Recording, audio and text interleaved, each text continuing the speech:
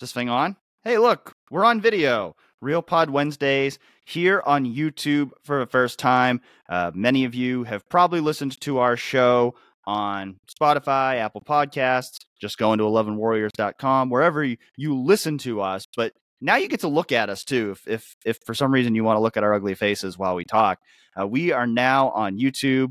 We will continue to be on YouTube every week for Real Pod Wednesdays. So looking forward to reaching out to new audiences here and giving you all the opportunity to watch this on video. If this is your first time listening to Real Pod Wednesdays, welcome. We're glad to have you here. I'm Dan Hope. He's Andy Anders. That's right. In the flesh, Double A and Don Hope. That's the tandem. Now getting to see, our wonderful viziers here, our faces, as Dan pointed out. Hopefully, I don't scare too many of the children away with my grim appearance here, but. I'm excited to be on video for the first time, and hopefully, it doesn't have too many hiccups in the broadcast here, Dan, as we introduce ourselves to this new format.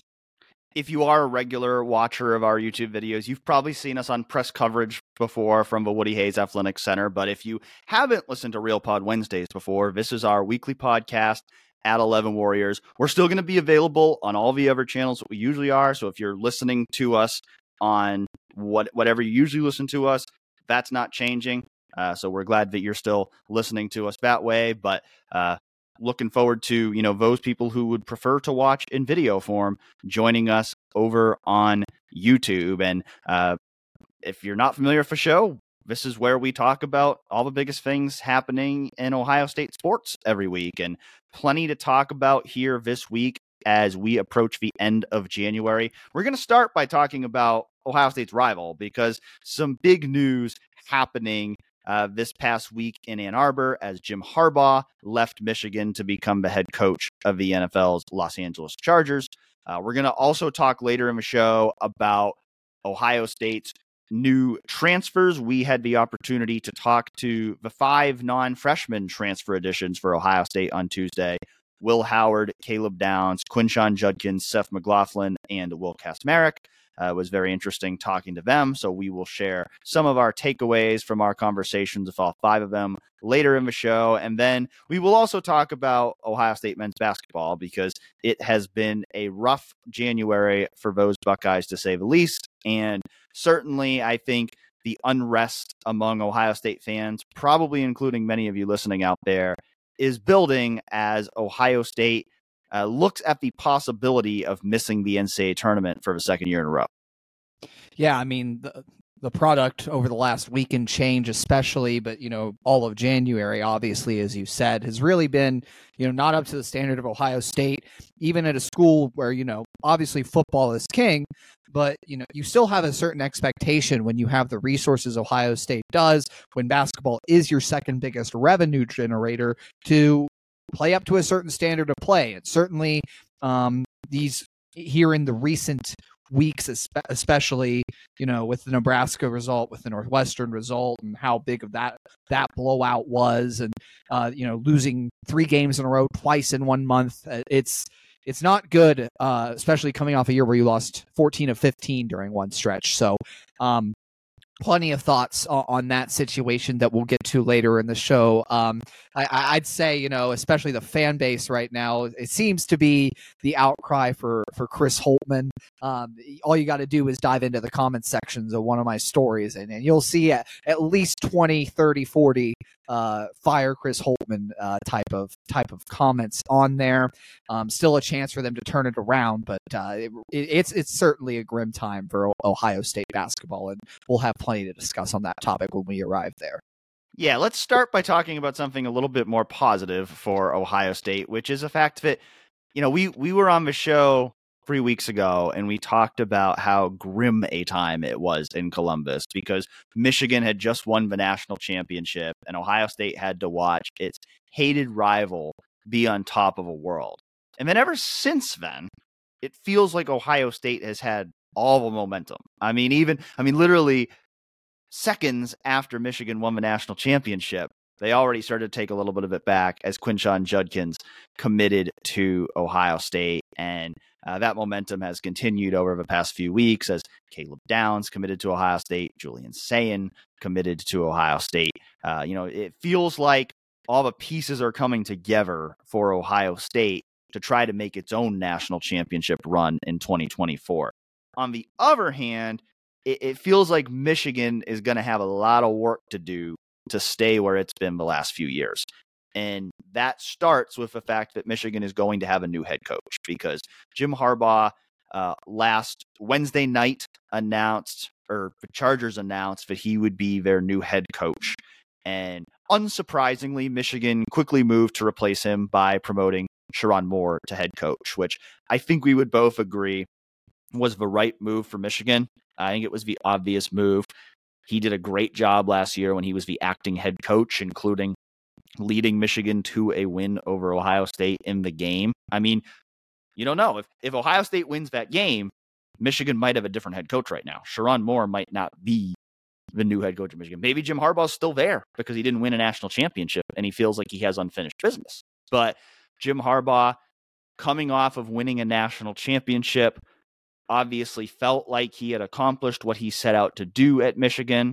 Also, maybe looking at the looming specter of potential NCAA violations, and you combine those two things together, and Jim Harbaugh probably felt like it was the perfect time for him to move on and go back to the NFL, where he has had success before. He led the San Francisco 49ers to an NFC championship, and so he's a very qualified NFL coach. I think the Chargers were a very logical fit for him in terms of he had played for the Chargers before. He inherits a really good quarterback in Justin Herbert. I think a lot of stars aligned there for this to be the right time for Jim Harbaugh to go back to the NFL. But now for Michigan, it's like you just won the national title, but all of a sudden it feels like, that could have been a jumping off point to just start a dynasty or whatever you want to call it. And now it feels like they are going to be fighting uphill just to stay where they got, because of the fact that you've got a first-time head coach coming in. And not just that, but, not official as of time we're recording, but Jesse Minter, the defensive coordinator, is likely leaving to be the Los Angeles Chargers defensive coordinator. Jay Harbaugh, the special teams coordinator, is likely following his dad to Los Angeles. Ben Herbert, strength and conditioning director at Michigan, is also likely going to Los Angeles. So a lot of key staffers to replace. And then you couple that with the fact that 17 of Michigan's 22 primary starters from last season are now in the 2024 NFL draft class. And so the team that takes the field for Michigan in 2024 is going to look a lot different than the team that just won the national championship 3 weeks ago. And they're going to have to do it against a pretty brutal schedule there, Dan. I mean, you look at it, you got Texas, USC, Washington, Oregon, and Ohio State. I mean, those are 5 games that I don't imagine they'll be favored in any of them if this team looks the way we expect it to look. I think that, it's obviously a period of transition for Michigan. We'll see how heavy, if at all, they're hit by the NCAA sanctions. Who's to predict what the NCAA does in any of these circumstances? You might as well try to forecast the weather without any knowledge of that. It's very hard to predict what the NCAA is going to do. But even without that, you're looking at replacing all of that talent, building a new coaching staff. I mean, even Sherrone's going to have to replace himself as offensive coordinator, and you're losing probably the defensive coordinator, probably special teams, probably strength and conditioning, as you just said. It's going to be a rebuilding year for Michigan, I think. And I think a lot of even Michigan fans would acknowledge that, but it's worth it when you win a national title. I mean, I think a fan base would be willing to go 0-12 the next year if it meant winning a national title. So they got the ring. Now it's all going to be rebuilt. There is a big phase of transition. I'm expecting more of like a 7-5. Maybe they pull an upset, get to 8-4 next year. And I don't forecast them making the first 12-team college football playoff. I'm not sure where you stand, Dan. Maybe you expect a little more out of the Wolverines after all this turnover. Yeah, you're going a little bit stronger on the downturn than I am. I mean, I think if I was an odds maker, if I was to set the over under on wins for Michigan for next year, I would put it at 9.5 because, like you said, there's 5 really tough games on that schedule. I don't quite agree, but I think all 5 of those teams would be favored against Michigan right now. I mean, you talk about turnover. Washington's got a lot of turnover right now, too. Fair. USC has got a lot to prove after a very disappointing season. And so I would probably look at Michigan being favored right now, at least in my eyes, against USC and Washington. I don't think they would be favored against Texas, Oregon, or Ohio State. And so if you're putting, gun to my head, what would I predict right now? I'd probably say 9-3 for Michigan. I'm in that 9-3, 10-2 range. And that might be enough to get him a college football playoff. It's hard to say because this is going to be the first year of a 12-team playoff. But the one thing I'm very curious about when we look ahead to the playoff for this year is how much weight will the committee put on the strength of the Big Ten and the SEC versus just overall records? Because we can call it a Power 4, but to some degree, it's almost a Power 2 now. Because if you just look at the teams that are expected to be competing for the championship in 2024, the vast majority of them are in the Big Ten and the SEC. I mean, honestly, I don't think there's anyone in the Big 12 that I'd look at and go, they're a real championship contender. ACC, you maybe have one team in Florida State. I mean, maybe Clemson. So the power of it is now concentrated in those two conferences means, I think 10-2 is going to get you into the playoff as a Big Ten team. 9-3 is definitely not guaranteed, but it might. So I think, I think there's definitely still a path to the college football playoff for Michigan, but it's not going to be easy to get there by any means. Now, when I say that, I still think if you're Ohio State, you've still got to look at Michigan as the number one team to beat this season, the number one threat on your schedule. Because, I mean, if you just talk on paper, Ohio State had a better roster than Michigan the last 3 years, too, and Michigan won all 3 of those games. So you can't assume, even with all of these departures, that all of a sudden it's going to be easy to beat Michigan again. It's not. But, I do think that you look at the way the rosters are built right now, and there's a reason why Ohio State, at least on FanDuel, opened as a 3.5-point favorite over Michigan, and it's now jumped up to 6.5 over the last few weeks, because Ohio State's roster over the last few weeks has measurably gotten better with adding guys like Caleb Downs and Quinshon Judkins, whereas Michigan's hasn't. I mean, Michigan lost the vast majority of guys it was expected to lose to the NFL draft. There's a few guys, who could have gone, they're coming back, like Rod Moore, Donovan Edwards, Makari Page. By and large, Michigan lost the vast majority of guys it was expected to lose to the NFL draft, and it now has major staff changes. And so, as good as Michigan has been the last few years, like, I'm not going to sit here and say I think they go 7-5 next year. I'm more in the 9-3 range, but I do think that they have their work cut out for them with a really tough schedule this year. I think that's fair too. With the turnover you mentioned at Washington, obviously, Pinnock's gone and DeBoer gone, and what all they're going to have to replace. So maybe 9-3 is more in the forecast, though. I really think that there is going to be hangover, and whenever you're implementing 2 new coordinators, and it's hard to get that scheme in there and get it settled within a year, even on one side of the ball, forget both sides. So completely new staff. I think, obviously outside Moore, that's a lot of what's driving this for me. And Michigan recruiting has been kind of so.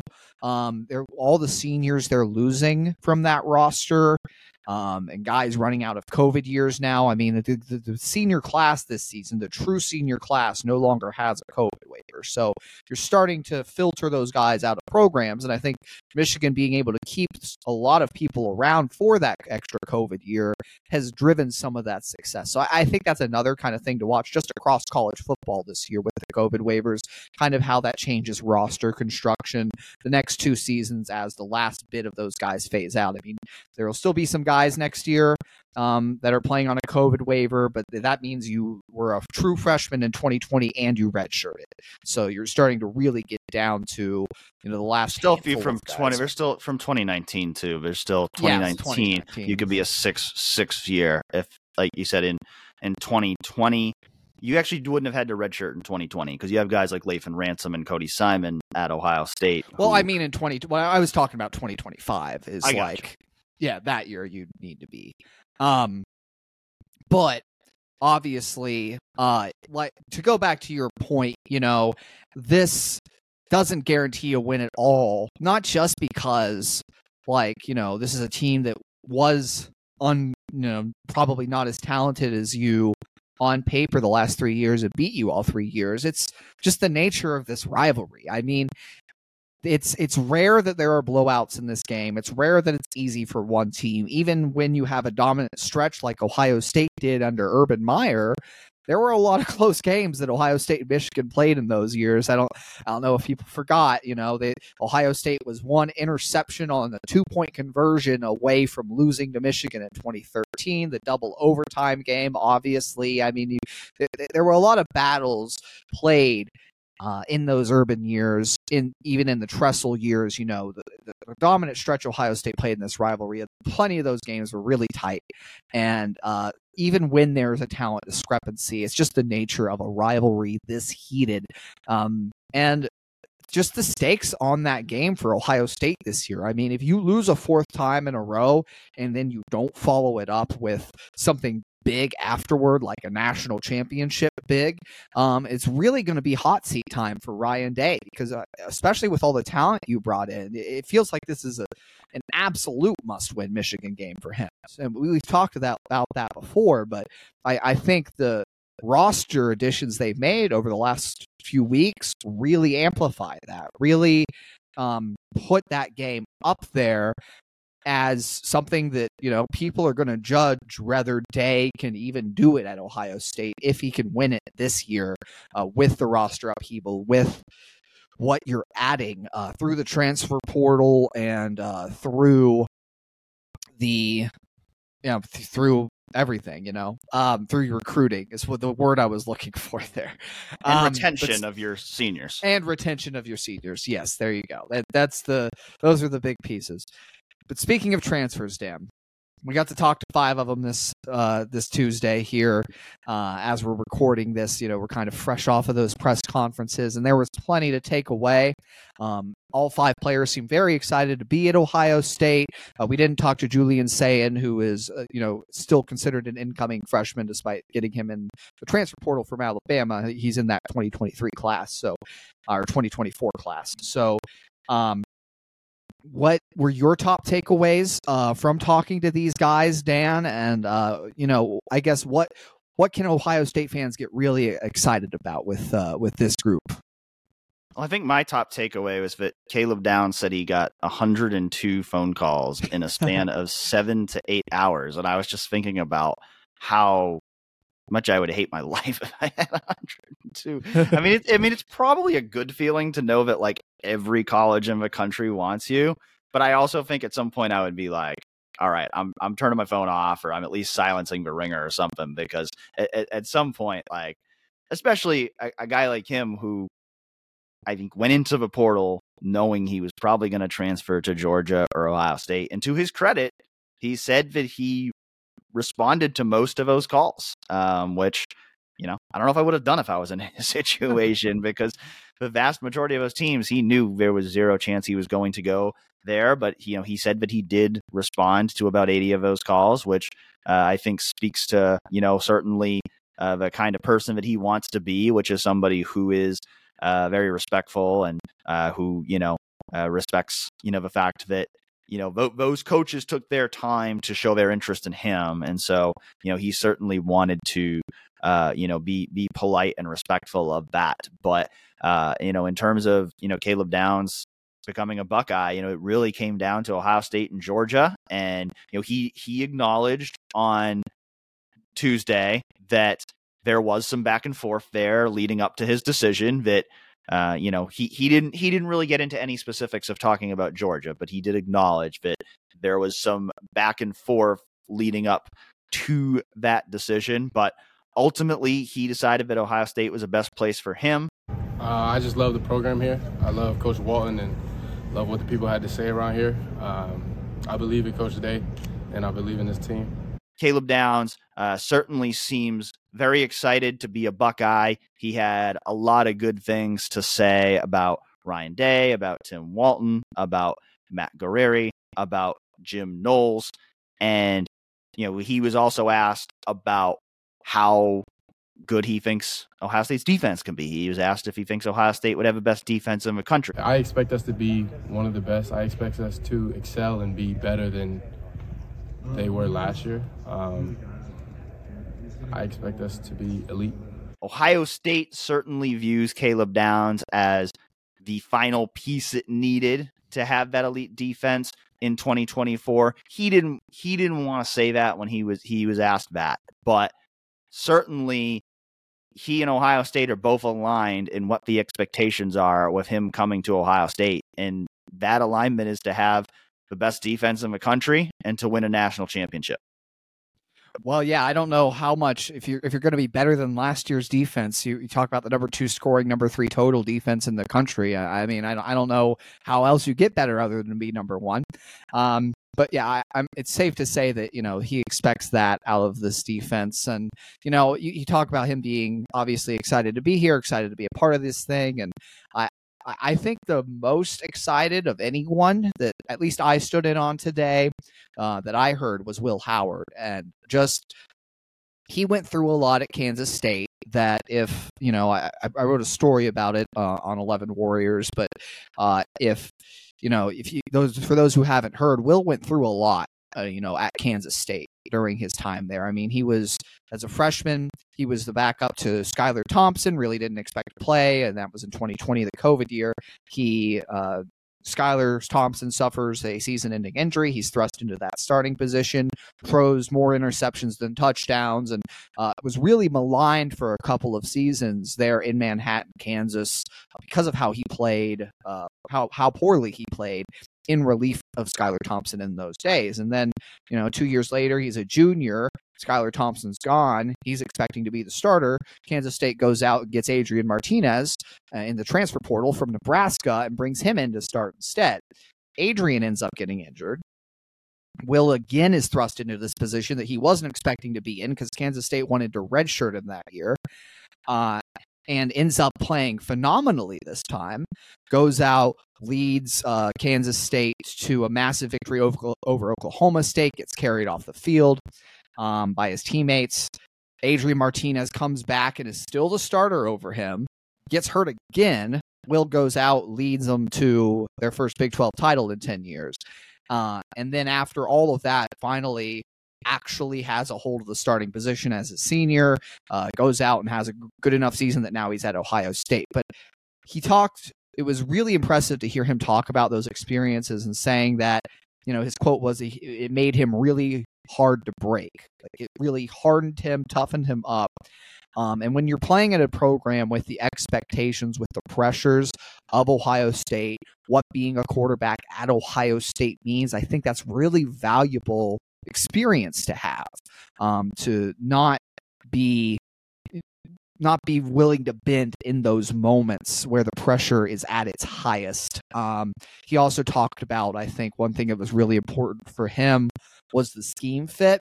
A lot of the offenses recruiting him were air raid style, were very pass heavy, and obviously that's good for a quarterback who wants to put up those big numbers through the air, but he said that he wanted Ohio State's offense because it's such a pro-style offense. He feels that it's going to be a really NFL-like offense, and after his commitment, the addition of Bill O'Brien increased that factor in his mind.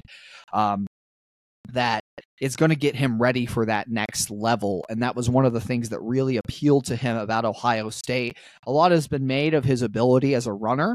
He said today that, he didn't mind being in a scheme that was quarterback run heavy like Kansas State's, that he still feels the need to run when he needs to. He's willing to run the ball if it's what's going to help move Ohio State down the field this season. But he also, by the same token, said he's excited to show off what he believes his biggest strengths as a player are, and that's as a pocket passer. The things that Coach Day does in his offense and that Coach O'Brien does, I feel like really fit my type of build, my type of player.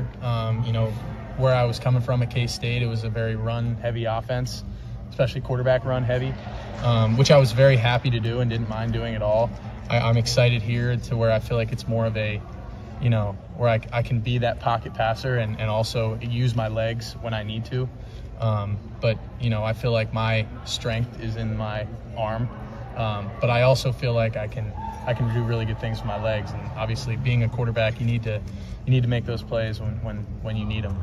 Kind of, I think, ready to have some of the rushing weight lifted off of his shoulders this year. And I don't think he's going to need to play too big a role when you have TreVeyon Henderson and Quinshon Judkins in the backfield with you. Although it is still nice to throw linebackers a curveball, confuse the eyes a little bit, throw in a quarterback run every now and then. But I think he's going to be he expects to do it less here, it seems like, and he's excited to do it a little less and really focus on showcasing his abilities in the pocket.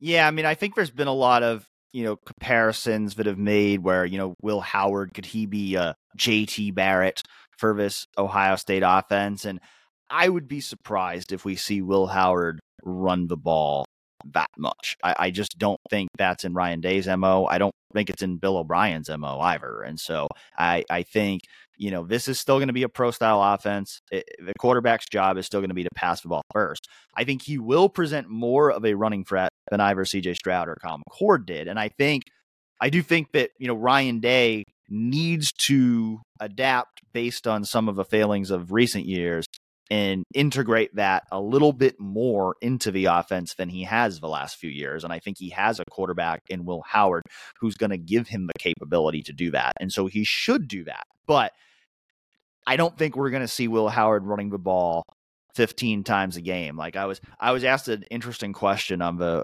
weekly chat I do on 11warriors.com this week about, it was basically asked me to rank the rushing yardage for TreVeyon Henderson, Quinshon Judkins, Dallin Hayden, and Will Howard this year. And I went TreVeyon Henderson 1, Quinshon Judkins 2. That one was close. But then I also really debated Dallin Hayden and Will Howard because I'm like, I don't know how much Dallin Hayden's going to play this year if TreVeyon Henderson and Quinshon Judkins stay healthy. But I also don't know how much Will Howard's going to run the ball. Like, if he does end up running the ball regularly, then I would probably pick Will Howard to have more rushing yards than Dallin Hayden. But I ultimately still sided with Dallin Hayden because, one, it's a long season, and Ohio State's probably going to need more than 2 running backs in a season where it could play as many as 16 or 17 games. And I still don't think they're going to want to run Will Howard that much. And I also think, truthfully, some of that is going to depend on which and how many quarterbacks are still on the roster when the season actually starts. Because, I mean, if you have 5 quarterbacks in a room like you do right now, you might be more comfortable letting Will Howard run all the time, because if he gets hurt, well, at least you got 4 other guys waiting in wings.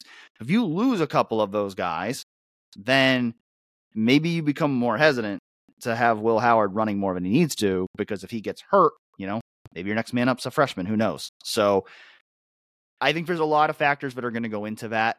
But, to your point as well, I would also suspect that part of the conversation between Will Howard and Ryan Day when he was being recruited here was, you are going to have the opportunity to air it out more here.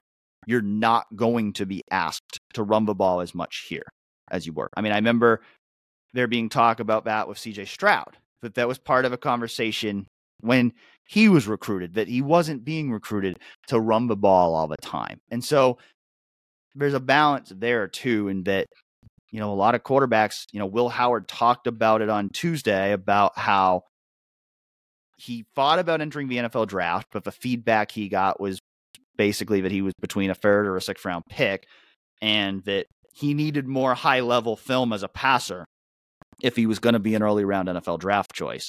And so Will Howard is coming to Ohio State because he thinks Ohio State's offense is going to put him in a position to show more of that, to do the things that he believes he's capable of as a passer. You know, some of that's schematics, some of that's the wide receivers he's going to be throwing to. He seemed very impressed by Jeremiah Smith when he was asked about him, and certainly having guys like Emeka Egbuka and Carnell Tate and Brandon Inniss.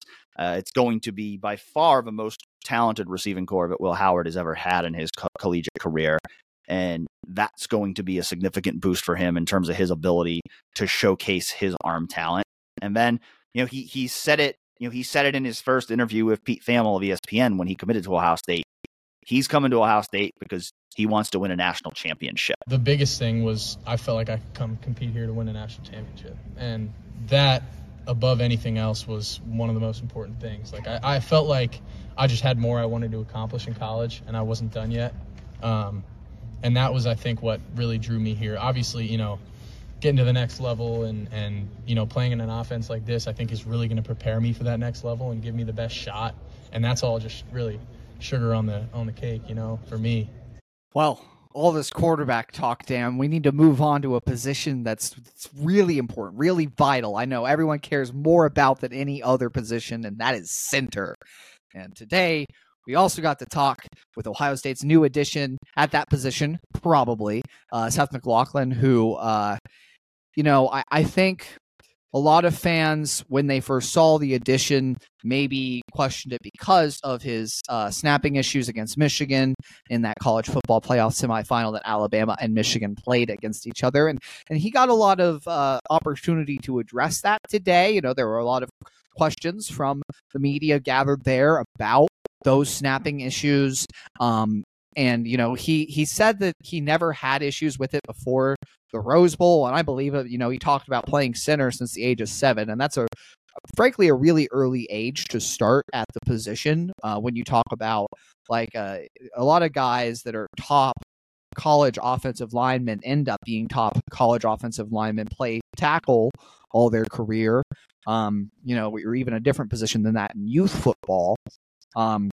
He played tackle in high school, but all his life, really, he's been a center. And when he was playing tackle in high school, kind of had that knowledge that he was going to play on the interior. So at the next level, I think that snapping is something that's always come natural to him. And it's like, it happens all the time in sports where someone who is normally a guarantee at something just has an off day. And I think it happened at about the worst time possible when you talk about being on a stage that big and in such a close game. But, I think it's something that will be easily addressed by him in the offseason. For me, I think it's underrated how much of an upgrade it will be for the entire offensive line to have an experienced, steady hand with the football knowledge that Seth brings. You had a redshirt freshman playing that position last year, Carson Hinsman, guy who really didn't have the full, I think, appreciation, and it's almost impossible to have in your first year starting, especially as just a second-year player, a full appreciation of all that's required of a center at a big-time college program, between not only the already difficult component that it takes to throw a ball between your legs and then go block somebody who weighs 300 pounds, but also calling out protections at the line, setting blocking schemes, communicating with the quarterback, being a leader up front. These are all things that Ohio State is getting in Seth McLaughlin. And I think his football IQ is readily apparent talking to him. I mean, he talks about how identifying defensive fronts and setting pass protections has almost become instinctual to him because his favorite part about football is the tactics, the strategy, the nuts and bolts of the game. And it's one of the reasons he loves playing center so much. I think he'll be a big film room guy and really help some of the protection issues that Ohio State had. And he's a phenomenal pass blocker in his own right. So I think that this is an underrated pickup for Ohio State. And the snapping issues should be something that's rectified because, like he said, not necessarily been a problem for him in the past, but something that, it's second nature to him, and getting back in that consistency, just practicing and logging, thousands of more snaps this offseason. You hope it's not something that pops up again this year. Yeah, if you think back to, the years when, Urban Meyer was the coach and some of the best offensive lines that Ohio State had in recent memory, you think of guys like Pat Elflein and Billy Price, who they had experience playing guard before they moved over to play that center spot. And I think, that was something that was very much a premium for Ohio State in past years, was trying to have an experienced guy playing that center position. And I think not having that this past season with, a guy who literally had not played a snap as a Buckeye, Carson Hinsman, before making his first start, I think that was certainly something that hurt the offensive line as a whole, just having someone at such a pivotal spot on the offensive line, really learning the ropes of how to play at the collegiate level as they went. And so I think, like you said, I think that is the biggest thing that, Seth McLaughlin can really bring to this offensive line, is the fact that he has, 3 years of substantial playing experience at Alabama. He's obviously already played at a very high level. And so I think those are certainly things that can help an offensive line that certainly needs to turn around this year. The snapping thing, it like you said, it happened at the worst possible time. And so that's going to be a concern that people have going into this season, but it's not necessarily something that was always an issue for him throughout his time at Alabama. And so it's just something that he needs to work on. And, he didn't downplay it when he was talking about it during interviews on Tuesday. He said it's like a point guard in basketball. If you don't make your free throws, then you're going to let the team down. And that was kind of how he viewed it in terms of being the snapper. And so, I think, it's certainly something that's going to be a major priority for Ohio State. And he feels like Justin Fry can help get him to where he needs to be in terms of snapping the ball. Though he did say that, if he was asked to play guard, he would be willing to do that. But my expectation is that he will be the starting center. I think they wanted to bring in someone to handle that role other than Carson Hinsman this year because of some of the issues that Carson Hinsman had in his first year on the job. And so my expectation is that he will be the starting center for Ohio State. Circle back to Caleb Downs for a moment. I should note too that, he was asked what position he thought he would play in Ohio State's defense this year. And he said that he thinks he will play that adjuster role as the free safety in the defense. He said he has had some conversations with the coaches about potentially returning punts as well, but he does not know yet whether that will actually happen. So to be determined on that. I mean, Ohio State hasn't even named its new special teams coordinator for 2024 yet. So that's likely still to be determined, but it does sound like something that he wants to do if Ohio State will give him the opportunity to do it. And, based on the punt return touchdown he had as a freshman, I would certainly think that Ohio State should strongly consider the possibility of using him in that punt returner role.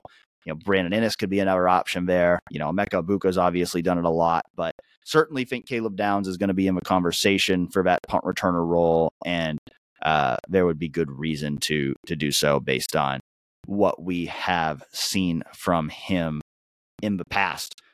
Another guy that we certainly expect to make a big impact for Ohio State this year through the transfer portal is Quinshon Judkins, who we mentioned before, transferred to Ohio State literally seconds after Michigan won the national championship. And, he was an interesting guy to hear from because I think we've all kind of been interested in his thought process in terms of, this is a guy who was one of the best running backs in college football for the past 2 years. He's a 2-time All-SEC running back. he could have gone to a lot of different schools and been the guy at running back, the clear RB1. But he chose to come to Ohio State where he's going to split carries with TreVeyon Henderson. And so, I did ask him, was that a factor in your decision? Is that something that appealed to you, the idea of splitting carries with TreVeyon and, maybe taking a little tread off your tires to, preserve yourself for your future in the NFL? And, he said it is something that he, is certainly aware of as a factor, that, it can be important for a running back to, not take too many hits during their college careers, but it doesn't really sound like that was why he came to Ohio State. Much like with Will Howard, it seems like the big reason why he chose to come to Ohio State is because he wants to compete for a national championship and he wants to be part of an elite offense. And he thinks he has a chance to be a part of both of those things at Ohio State. Yeah. And obviously, having the weapons that he'll have at the receiver positions around him, the new quarterback run threat, I think, helps open things up, as I pointed out earlier, and being in tandem with TreVeyon. There's a lot to like about Quinshon Judkins in this offense. Having that 1-2 punch at running back, I think, as college football has progressed over the years, has really become necessary. And you look at TreVeyon's injury history, I think it's really good to have that complementary piece, whether that's in case he gets hurt again or just to prevent that. Less wear on the tires for both guys helps keep the room healthier, fresher overall. And, I think it's good to hear, too, from all these guys that, they're coming here with the winning mentality in mind, wanting to win national championships, achieve some of those goals that, Ohio State has fallen short of in the past few seasons. One last guy that we got to talk to for the first time today, and an underrated addition for Ohio State again, that, I think they kind of needed a tight end with his skill set, and that's Will Kacmarek. We talked about it before. They don't really have that pure blocker that can come in and just be a really good support, a piece in the running game. And, Will can catch passes too, obviously, but I think that, for a guy that's not only that, but also an Ohio guy, played at Ohio University, and it's a dream come true, he said today, to play for Ohio State.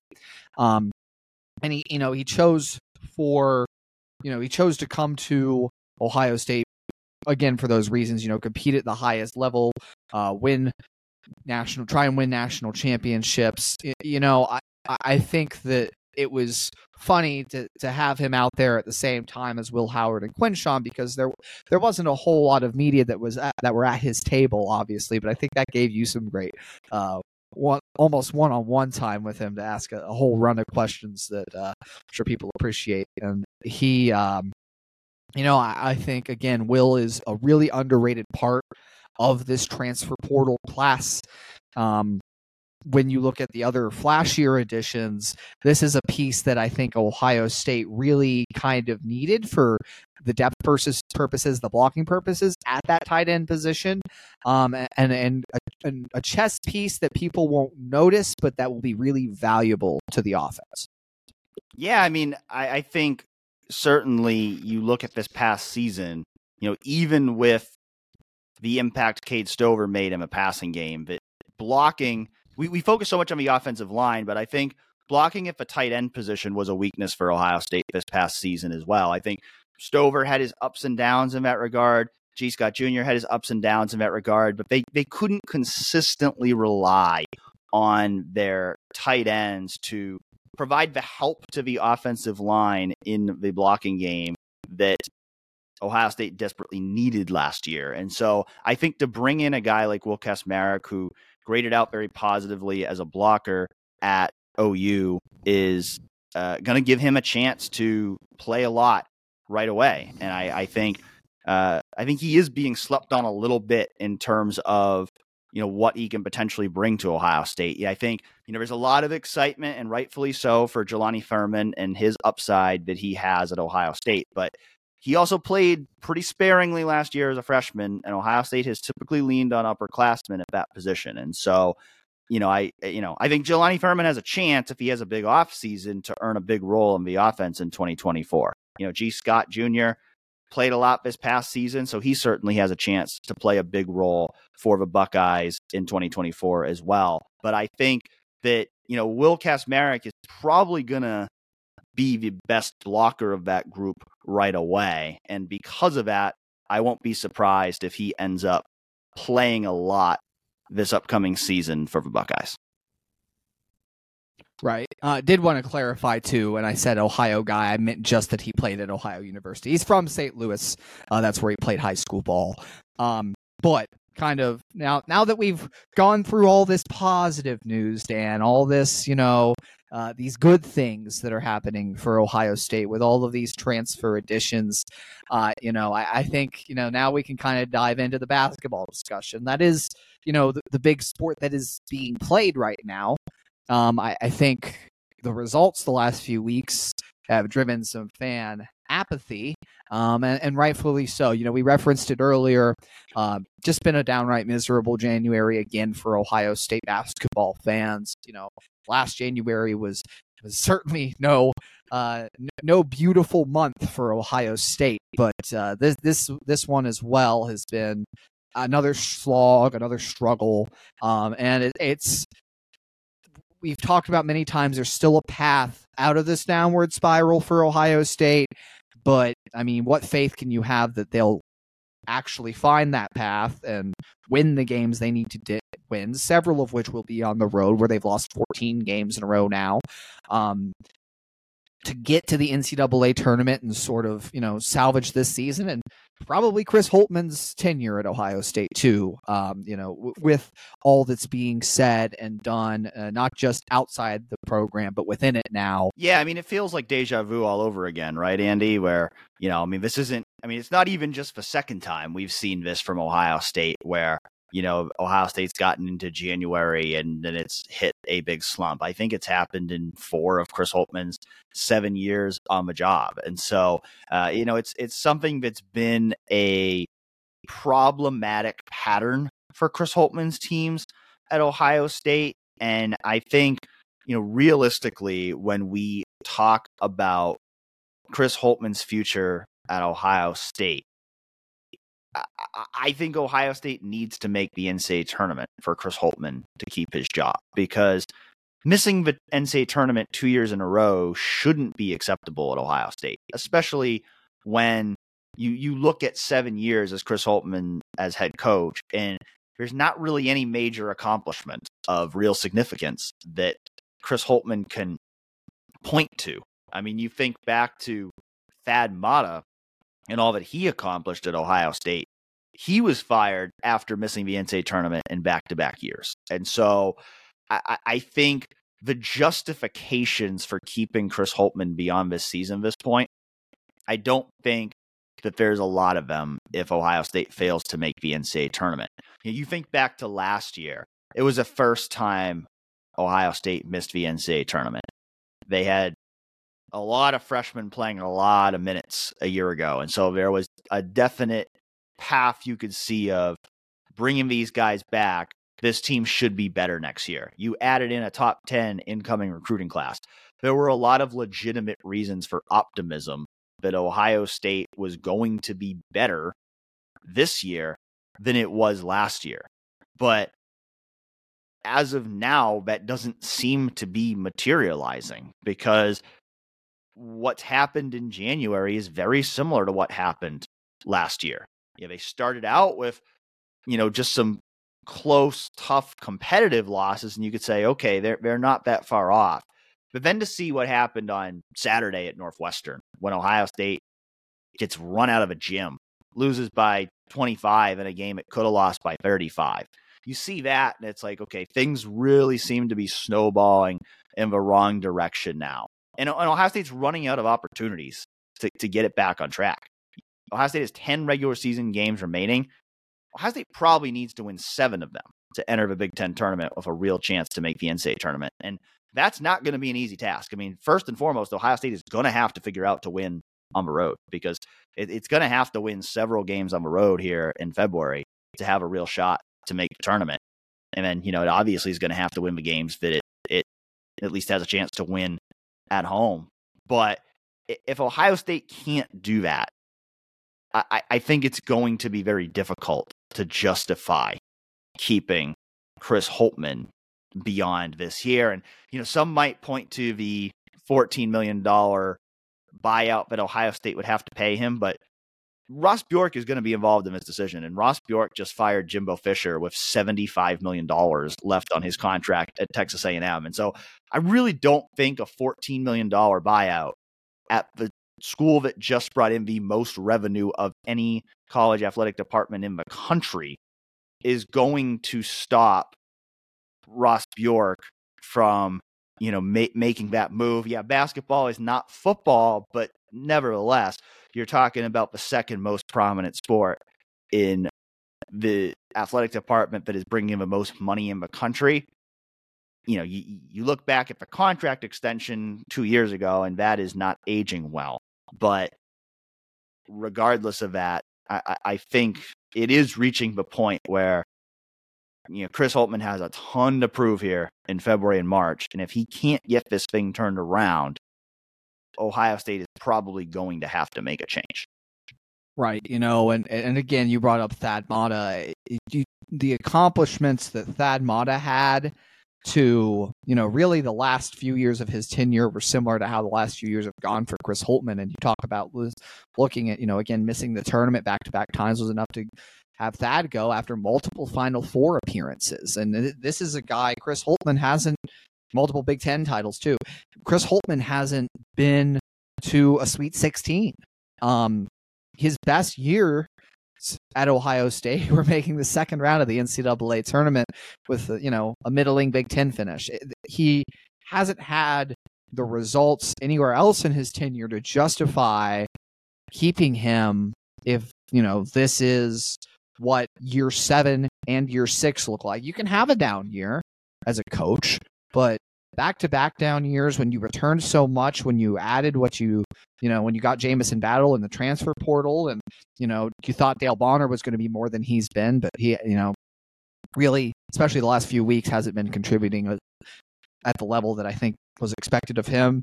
I think a lot of players right now aren't where you want them to be at for Ohio State, but it's also just like persistent issues closing games, persistent issues, getting the wins you need. And I think a great point was made to me today. You stack up Northwestern and Nebraska's rosters, the 2 road losses Ohio State had this past weekend, not past weekend, but the 2 most recent road losses Ohio State had, both very decisive fashions. Ohio State has 8 or 9 guys that would be, from a recruiting perspective, the most talented player on either of those rosters. And they weren't competitive in either of those games down the stretch, weren't competitive at all against Northwestern. It's just this, the results are simply inexcusable right now.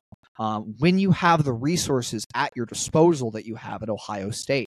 Chris Holtmann's a really good human. I enjoy working with him. Haven't enjoyed it as much the last few weeks because every single story I write is 100 comments calling for his head and saying, "What's the point? I don't care." Like, fine, I love. Don't get me wrong. I love our readers. Very thankful for everyone who reads my stories and takes the time to comment, even if you're bashing me. It's fine. I just, I have more fun, Dan, when, I'm covering a team that people are excited about. And, I think there's just, what reason has Ohio State given anyone to be excited this month? It's been pretty brutal. And I think that, going back to the path for a second, you need 7 wins, like you said, in the regular season to have the realistic shot, unless you obviously have a miracle run and win the Big Ten tournament.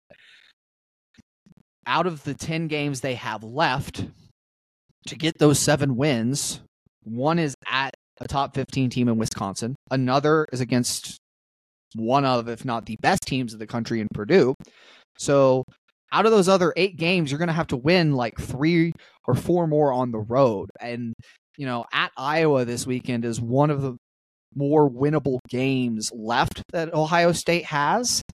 And it's that game now feels like it's really the last gasp. If you can't go on the road and get it done at Iowa, now all of a sudden you have to win all 7 games that aren't at Wisconsin or Purdue.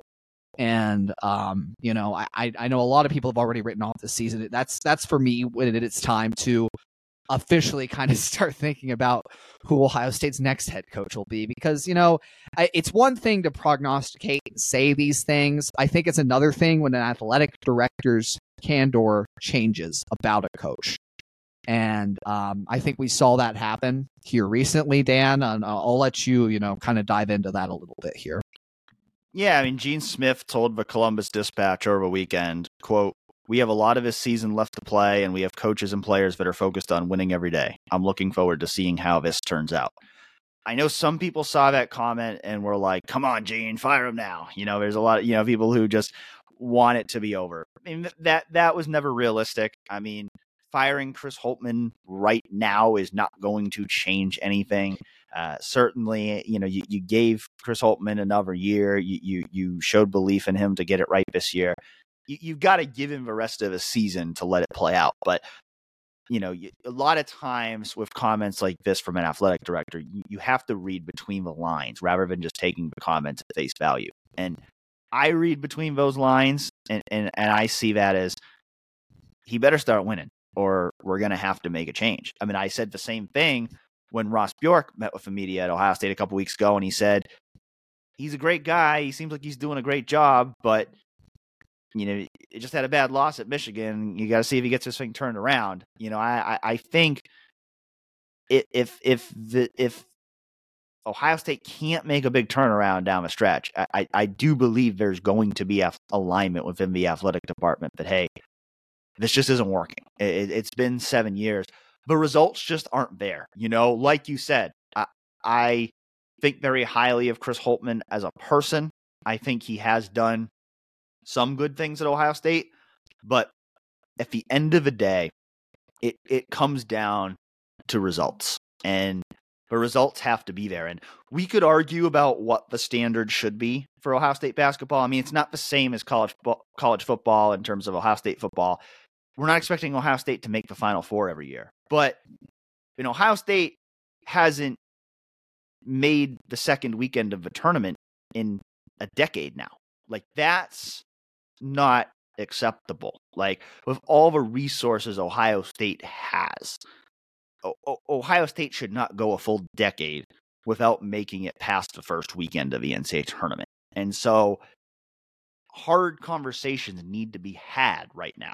And it's just a fact of the matter that, you know, Chris Holtmann has to turn this thing around here in a very short amount of time with a very difficult path, or Ohio State is probably going to have a new head basketball coach next year. And, you know, to your point about the lack of excitement around this team right now, I think that's a big part of it too. I mean, you start talking about the money element of this. I mean, Ohio State men's basketball attendance has been significantly down this year from what its recent averages are at the Schottenstein Center. And that's because people just aren't getting excited about this team anymore. I mean, I'm sure if we looked at the metrics from this episode, you'll probably see people stop watching after we stop talking about football, because, you know, I mean, and football is always going to be king at Ohio State. It's always going to be the sport that has the most interest. But, you know, I can think back to, like, I remember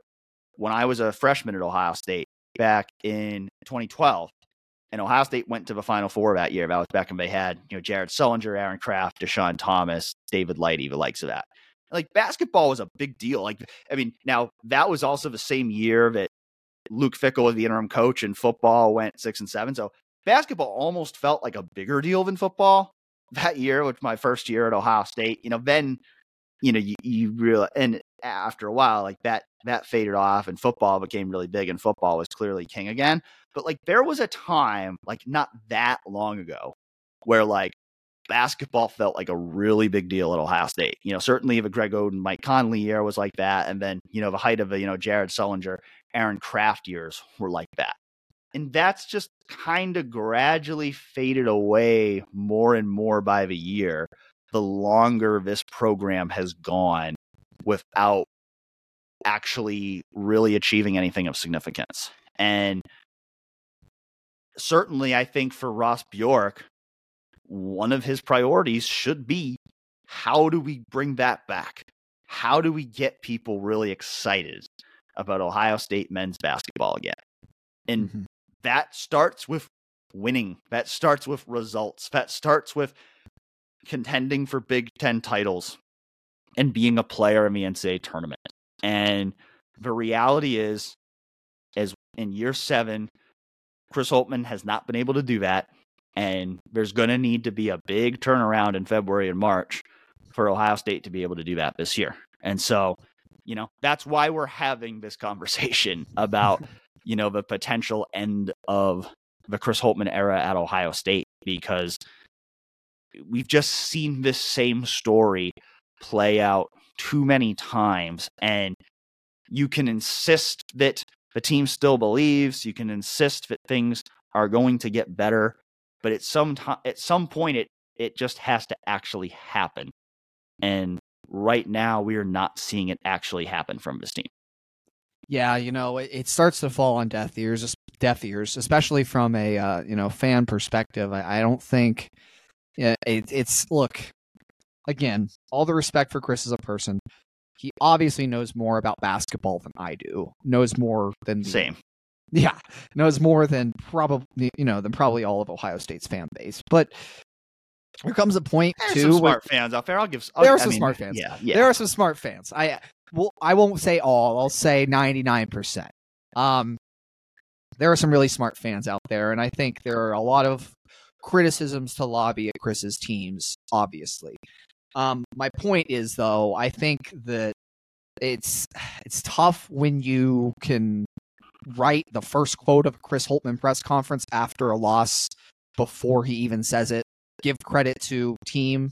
I think, again, I don't want to knock a guy for a pattern of speech, but at the same time, there has to be a little more self-awareness shown of just how dire Chris's situation is. That's one of the things I want to see from him. I asked him on Monday if he feels any added pressure right now, kind of from a job perspective, because of, and you have to be delicate when asking these kinds of things, but the results, he'll readily admit, not up to the standard they should be. And he didn't seem to have any added urgency in his response. And, again, it's what I expect from him, because that's how he is. He stays pretty level, says a lot of the same things in these situations, addressing these types of questions. But, at some point, you have to realize your back is against the wall here.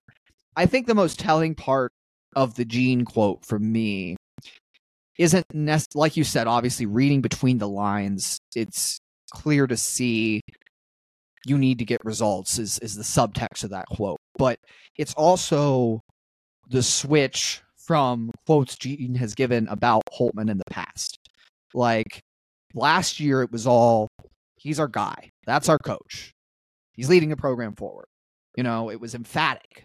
And he rated him excellent in his performance review this offseason. People saw that and made fun of it, obviously, because they lost 14 of 15 games at one point. But, a lot of the excellent rating was Chris's recruiting, what he's done with the athletes off the court, et cetera, so forth. Gene admires that stuff about Chris, but, eventually you have to achieve the on-court results, like you said. And he just hasn't. He hasn't, and he has one last shot to do so here. So I'm looking for more urgency out of this team, but I'll believe it when I see it. It just like there's enough of a track record here to say that, you don't have confidence that they're going to pull out of this, and that Chris is ultimately going to, save his job. I firmly believe he's coaching for his job right now. I know you firmly believe that. I think most of the fan base believes he should be. I think there's a large segment of the fan base that believes whatever happens the rest of the year, he should be gone anyway. But, barring like a national title run or something, or a Final Four run or something, But like, I think that it's it's a dire circumstances right now for Ohio State basketball, and it's going to be a really tough road back for this team. I'd love to write about it if they do end up. I love it when sports teams beat the odds. My favorite part about sports. I'd love to write about it if they do turn things around, but that's not what I'm forecasting to happen. And, I think it's going to be an interesting time to cover things if the move is ultimately made from Chris Holtmann. That it certainly will, and we will cover it one way or the other. Hopefully they'll give us something a little more positive to talk about, but if not, then, we'll see how things ultimately play out in the future. So we hope that you will continue to tune in to Real Pod Wednesdays, whether you're watching us or just listening to us. We certainly hope that you will continue to tune in every week, as we will have lots more Ohio State sports talk to come all off season. And next week, got National Signing Day coming up for the football team. Not expecting a whole lot of signings, but could be an opportunity for us to talk to some more Ohio State football representatives, whether those be coaches, players, whatnot. So we are looking forward to that as we continue to cover the football off season, men's and women's basketball. I know Andy's going to be doing some wrestling coverage for us as well. So always stay tuned with everything we are doing at 11warriors.com and on the 11 Warriors YouTube channel. And we'll talk to you again next week.